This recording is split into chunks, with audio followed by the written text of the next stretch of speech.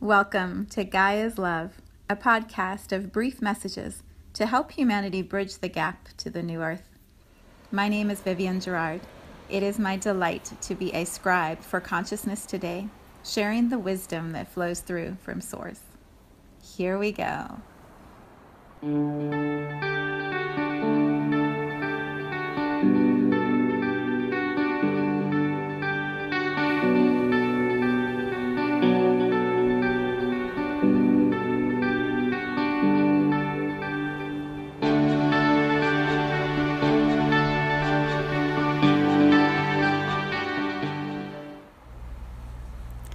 Episode 116.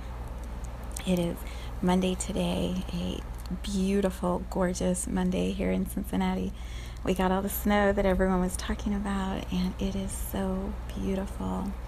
Out of every window, I see brown trees with like that little layer of white snow on them. It's like magic. It's so pretty. So I bring you all of that delight in the wonder of this beautiful planet as we start a podcast for a new week, another week. So today we are going to talk about Einstein time. This is a concept that I was introduced to years ago, probably 10 or 15 years ago. I read about this, maybe 10 years ago. And it's in a book by Gay Hendricks called The Big Leap. It's just one of many beautiful chapters in this book. So the way it came through this morning, I was doing my meditation and preparing for the day and thinking about the week, the activities, the to-do list that didn't get done last week, the to-do list that I need to start for this week, the stuff that's due the week after. You know, when you begin that assembling in your mind of all the tasks and projects that in your wonder world you would have completed already but aren't complete. I hope you all do this, but I do this. And so I am famous for having scrap to-do lists all over the house. I recycle envelopes and write on the back of those and then eventually combine them, sometimes put them in my journal. Like, it's a whole thing with me. But as I was mentally doing this, I was just reflecting on, okay, what do I want to talk about today in the podcast? Because that's always the first thing that I do every day, every morning, is the podcast.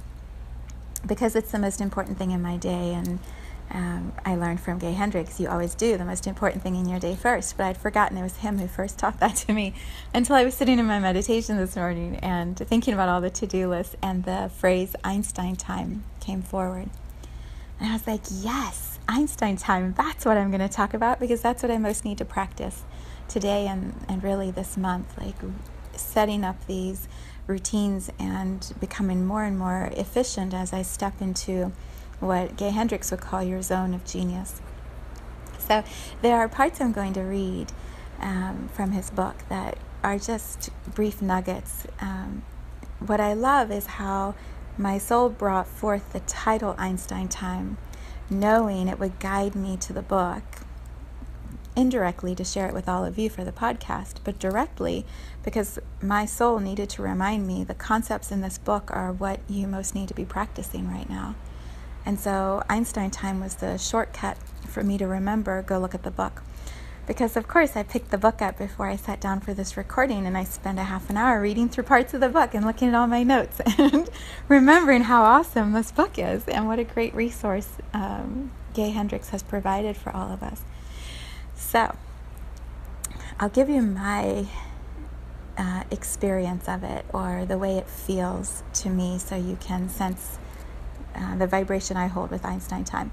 And then I'll read this few sections to you. I encourage you, buy the book if you are wanting to become more efficient this year and to really focus on stepping out of your comfort zone, stretching, becoming bigger in the ways that you do your work and the ways that you support the people around you. He has such practical, spiritually connected guidance for all of us, and I've been applying his principles for many, many years, and they work. And his example shows that. He's a world-famous author, public speaker, came out of retirement because he was bored in retirement. So he has much for us to learn from. So here's my experience of Einstein time. Basically what he says is we live in this paradigm of time that shows that we don't have enough of it. And so we're constantly rushing against it or running out of it. And when we can flip the switch and realize we have plenty of time and we're the creator of time and we're the ones who are flowing with time, everything in our reality, our physical world, shifts with that mindset. And so we can get more accomplished with less effort in shorter amounts of time. How I experience it is through meditation. That's my shortcut, if you want to use those sorts of words. Like, the shortcut for me is to acknowledge my mind, clear what is most pressing in my mind through meditation, through chanting. And then when my mind is just relaxed and not trying to whip me with all the things that need to be remembered, because I've acknowledged it, my soul can start to come through and guide me in what is the most important next step today, this week, this year. And the soul is above the limitations of time. So the soul can see huge, big picture landscapes, big visions, big possibilities. And then what most aligns with that big picture, where the mind wants to keep us safe and keep us in a routine and keep us in what's familiar, the soul is way wiser and bigger than that. So in meditation, after I've acknowledged my mind and let it quiet down a little bit, then the soul starts to speak. And what that looks like in a physical expression for me is I'll have my phone out like I have right now, and I'm flowing, I'm just speaking out loud, and my soul is just speaking through me into the recording on the phone. So I create efficiency, or move time, and step into what Gay Hendricks called Einstein time, when I have this process of meditation and then recording into my phone. I've bypassed all the delays I would experience if my mind was going, are you sure that's the right word? Are you sure that's the right thing to talk about? Are you sure that's what you want to be doing? The soul just flows, and I have perfected the flow of the process. I trust my soul implicitly. And so Einstein time for me is this ability to be really still, to sit really still in my chair with this flow of energy moving through me. And then a podcast is created, a newsletter is recorded in 10, 15 minutes.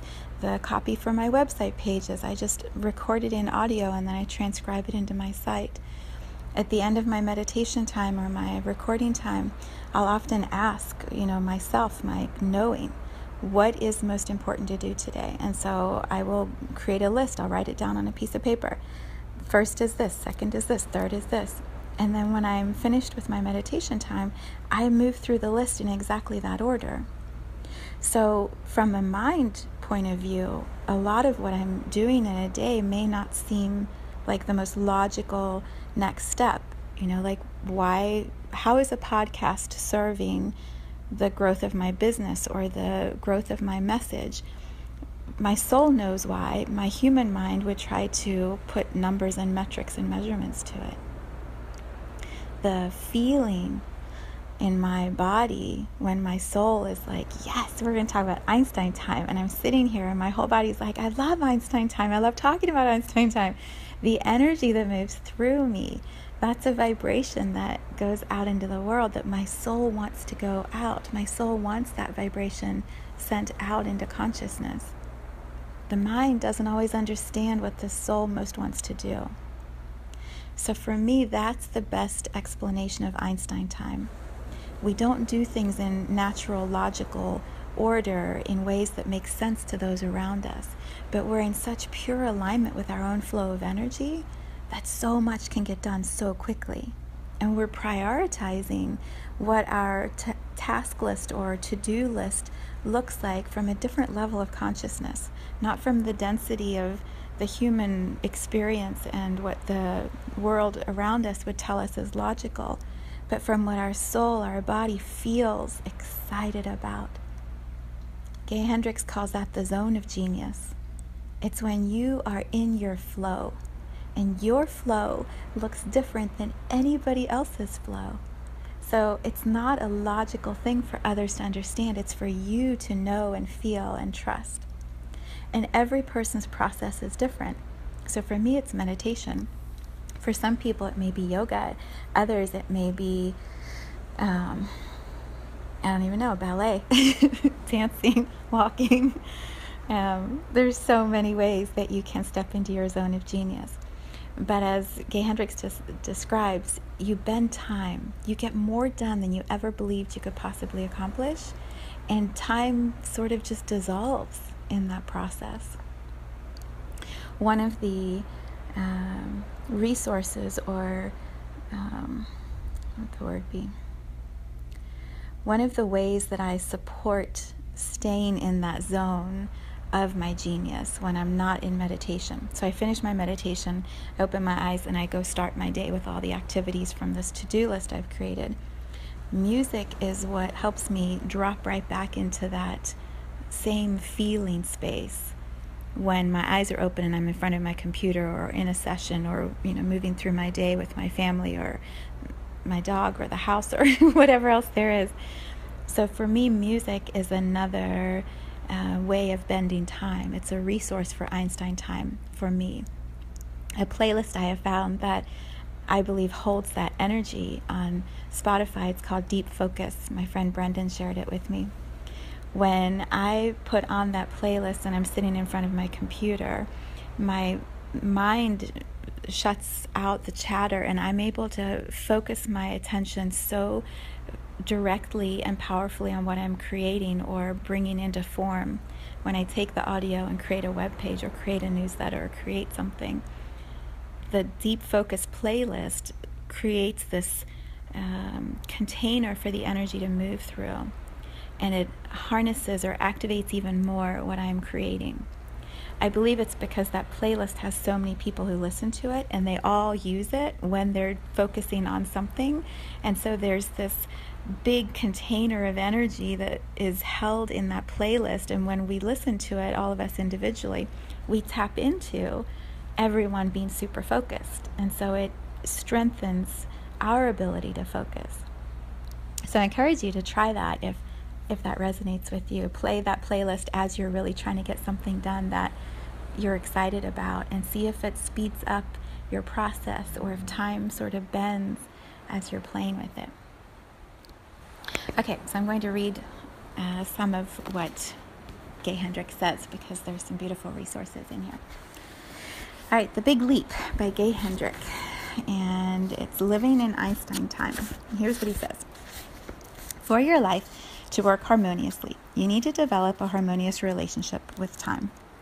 Most people have a difficult time balancing all of their priorities, and there is no greater priority than transforming your relationship with time. If you get a handle on how time actually operates, your work flows gracefully and at high performance. If you don't, it doesn't. Before I figured out how time actually works, I put in twice as many hours and got half as much done.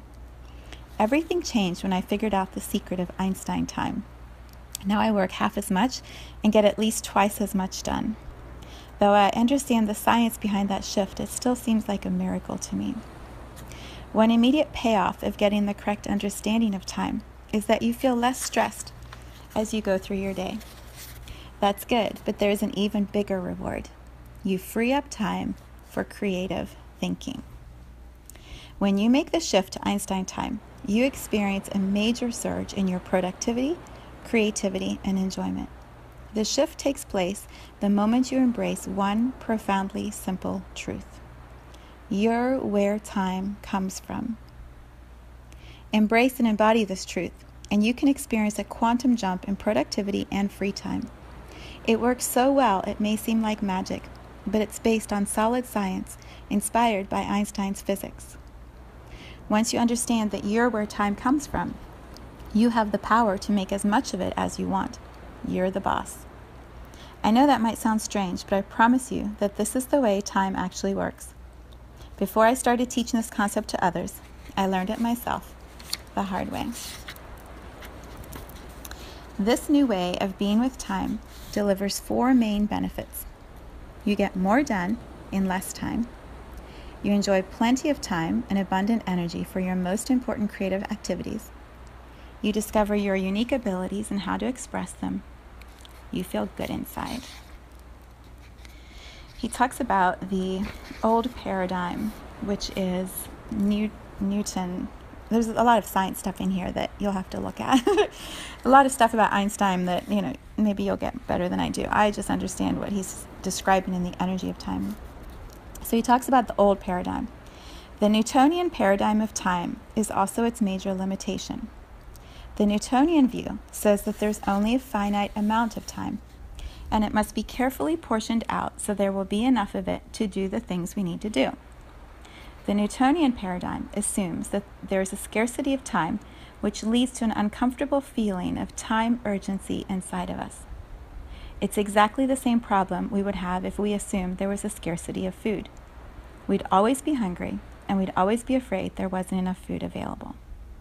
If you've ever thought that way about time, welcome to a very large club. There's hope, however, because while the Newtonian view is where most of us start, it's not how time actually works. Newtonian time scarcity is just a stage we're all passing through, just as Newtonian physics was a stage we passed through on the way to Einstein's breakthrough. The Newtonian paradigm guarantees that you will always have a problem with time. You'll either have too little of it or too much. You'll either have no time at all or be sitting around with time on your hands. You'll be rushing to catch up or bored out of your wits. In the Newtonian world, we're either running out of time or watching the seconds creep by. Think of how many times in your life you've heard someone say, "I have exactly the right amount of time to enjoy everything I'm doing." I don't believe I've ever heard anybody say anything like that. Most people seem to live at the two extremes of the time continuum, rushing to stay ahead of the clock because they're busy, or virtually brain dead with boredom because they don't have enough to do. At the heart of the Newtonian time crunch is a dualistic split. We are deluded into thinking that time is out there, an actual physical entity that can put pressure on us in here. That's ridiculous, of course, but try to tell that to a patient in a cardiologist's office. As Meyer Friedman, MD, pointed out in his classic book, Type A Behavior in Your Heart, typical heart patients have a marked sense of time urgency. They're in a race with time, and their hearts show the wear and tear of it. Newtonian dualism pits us against time. In this paradigm, we think of time as the master and us as its slave. At the extreme, time becomes our persecutor, and we think of ourselves as its victim. Since time feels like an ever-present entity hovering in the background of our lives, we come to feel that we're victims of an entity that's always there all the time. Such a view is dangerous to our health, disastrous for our business, and ruinous to our relationships with family and friends. That's why I urge you to adopt Einstein time. Not only is it a new paradigm, it can literally be a lifesaver. To get to the new expanded version of time offered by Einstein, we also need to make a few changes in how we think about space. When we're running on Einstein time, our experience of time changes because we make a fundamental change in how much space we are willing to occupy. By learning to occupy space in a new way, we actually gain the ability to generate more time. Here's a practical example. Recall Einstein's colloquial explanation of relativity. An hour with your beloved feels like a minute. A minute on a hot stove feels like an hour.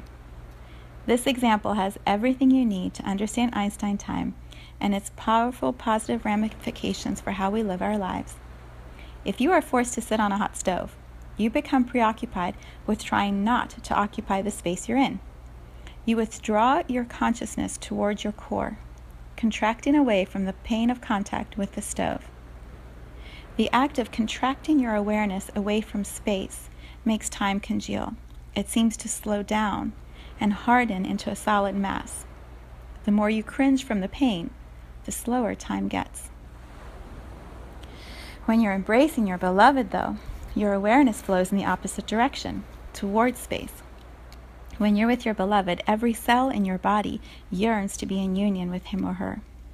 Your awareness flows out towards your periphery. You want to occupy every possible smidgen of space in the yearned-for present. When you're in love, you relax into the space around you and in you, and as your consciousness expands into space, time disappears. If you even remember to glance at a clock, you notice that time has leaped forward in great spurts. Entire hours can disappear in the wink of an eye. When your heart is beating in time with your beloveds, your every cell is reaching out for total union. You forget about time. When you're willing to occupy all space, time simply disappears. You're everywhere, all at once. There's no place to get to, and everywhere you are, it's exactly the right time. Now back to the stove. I hope it's been a long time since you've sat on one, so let's use an example that's much more relevant to your daily life. Let's say you notice that your belly muscles are particularly tight on a given morning. You're busy though, so you don't stop to find out why your stomach's so tight. In other words, you choose not to occupy the space of your tense belly by shining the light of awareness on it. You ignore it and hurry on. This is a costly moment though, because by choosing not to become aware of why your belly muscles are so tight, you sentence yourself to a day-long battle with time. Specifically, let's say your belly is tight because you're scared. Let's say you're scared about a visit from your daughter, as recently happened to a friend of mine. He's a single dad whose wife died from cancer several years ago, leaving him with 3 teenage daughters to raise on his own. Here's the story he told me. About 9 a.m., I was sitting at my desk working on an article I needed to finish that day. The phone rang. It was my 19-year-old daughter, Sarah, calling from a phone booth. She said she was on her way home from her college, a 6-hour drive away. She told me she needed to talk to me about something important, too important to talk about on the phone. My belly clenched into a tight fist when I heard that. I begged her to give me a hint, but she simply said she'd see me in the afternoon. She hung up without even saying goodbye. The conversation was so unlike our usual way of communicating that I was dumbfounded. I actually stood there, staring at the phone in my hand for a long moment, before I remembered to hang it up. Then I entered a time tunnel for the next 6 hours. I must have looked at the clock 1,000 times. I would try to concentrate on my article, but my mind would wander back to the conversation. Sarah had always been the responsible one, so my mind was jumping through hoops trying to imagine what was going on. Was she pregnant? Had she caught some dread disease? By 3 p.m., my mind felt like it was on the high-speed setting of a Cuisinart. Finally, Sarah walked in. I said, "Where have you been?" She said she'd stopped for lunch and the restaurant had been jammed. Lunch? I croaked. The idea of eating during the past 7 hours had been unthinkable to me. What had brought her home? She told me that halfway through her school year, the full force of grief about her mother's death had descended upon her. She found she didn't want to be there. She wanted to postpone school until the following year, get a temporary job, maybe do some traveling that summer. She was deeply worried that I would feel disappointment and disapproval. She wanted to be able to see my face when she talked to me about the issue. 10 minutes later, we were laughing and crying together, best friends again. He told me that before she walked in the door, time had seemed slow as molasses. The minutes crept by as they will when you look at the clock often. His creative energy disappeared also. No matter how much he tried to busy himself with his work, his mind kept returning to the knot in his belly and the worries in his mind. Suddenly, though, when Sarah shared her dilemma and her desires, time took on a different characteristic. An hour or 2 flew by as they talked about their feelings about her quitting college. Here's the real Einsteinian magic at work, though. When he sat back down to work on his article, his fingers flew over the keyboard and he finished his project in less than an hour. He thought it would take all day to write it, but instead, it took a fraction of that time. So he says, how do we do this? I know I'm going long here. Speaking of Einstein time. He talks about this. He says, when we switch to Einstein time, we take charge of the amount of time we have. We realize that we're where time comes from. We embrace this liberating insight. Since I'm the producer of time, I can make as much of it as I need. By getting the truth of this statement, we make a major adjustment in ourselves. We heal the dualistic split embedded in the Newtonian relationship with time. We are no longer in an us versus them relationship with time. We're the source of time. And by realizing that fact, we become the truth of it. So he says, claim time is yours and it will release its claim on you. The best way I've found to do this is to become nimble at asking a specific question. The question allows you to seize the controls of your time and your life. There's no trick to the process. You could probably take ownership of time without the question, simply by claiming time as yours to invent as you wish. You could do it by saying something to yourself like, I acknowledge I'm the source of time. Look in the mirror, say, I'm where time comes from. He says the question makes it simple and easy. To generate an abundance of time, ask yourself, where in my life am I not taking full ownership? Another way to ask it is, what am I trying to disown? Or what aspect of my life do I need to take full ownership of? The answer is always blindingly obvious, but we can't see it until we get humble enough to ask the question. Here's the principle behind the question. Stress and conflict are caused by resisting acceptance and ownership. If there is any part of ourselves or our lives that we're not fully willing to accept, we will experience stress and friction in that area. The stress will disappear the moment we accept that part and claim ownership of it. At that moment, the disowned part of us is embraced into the wholeness of ourselves, and from that place of wholeness, miracles are born. How to begin, he says, begin with time itself. Do whatever it takes to get yourself in harmony with the reality that you're the source of time. Once you're convinced, start acting as if it's true. A simple way to begin is to put yourself on a radical diet. Complete abstinence from complaining about time. This courageous move will take you out of the victim position in regard to time. When you stop complaining about time, you cease perpetuating the destructive myth that time is the persecutor and you are its victim. Okay, here's what he says to notice how many times you say things like this. I wish I had time to stop and chat, but I'm in a hurry.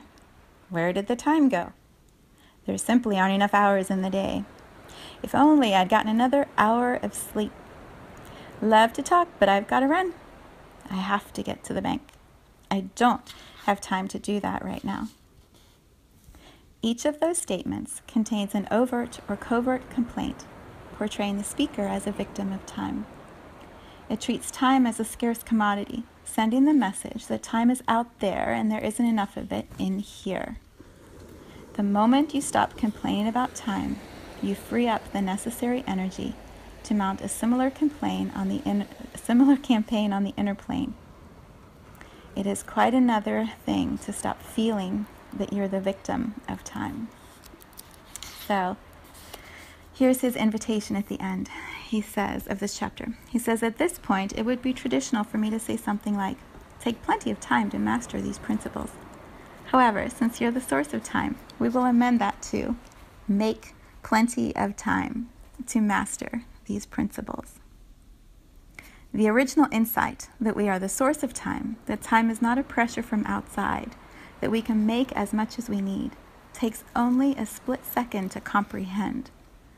However, it takes a lot of practice to integrate that insight into the practicalities of our lives. The main thing it takes is keen attention. Be on the lookout constantly for complaints about time that come out of your mouth or go through your mind. As you spot them and eliminate them one by one, you will grow steadily less busy while getting a great deal more done. Okay, one of the longest podcasts I've made in a while with the topic of time as its focus. So we are bending time. It's going to take some focus to make those shifts and to pay attention to the words and the energy that you hold about time. But perhaps this is a challenge we can all give ourselves. Let's see what shifts. Let's see how much more we get done, how much we enjoy what we're getting done as we stop complaining about time and become the source of it. So this podcast was as much for me as for all of you who are going to listen to it. Good stuff for a Monday morning.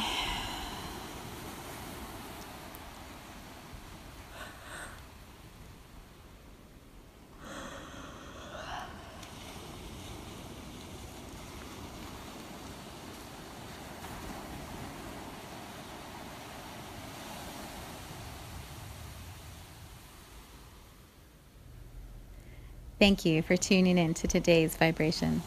Let's take this message of pure love out into all of our communities and continue expanding love here on Gaia. So much love from my heart to yours.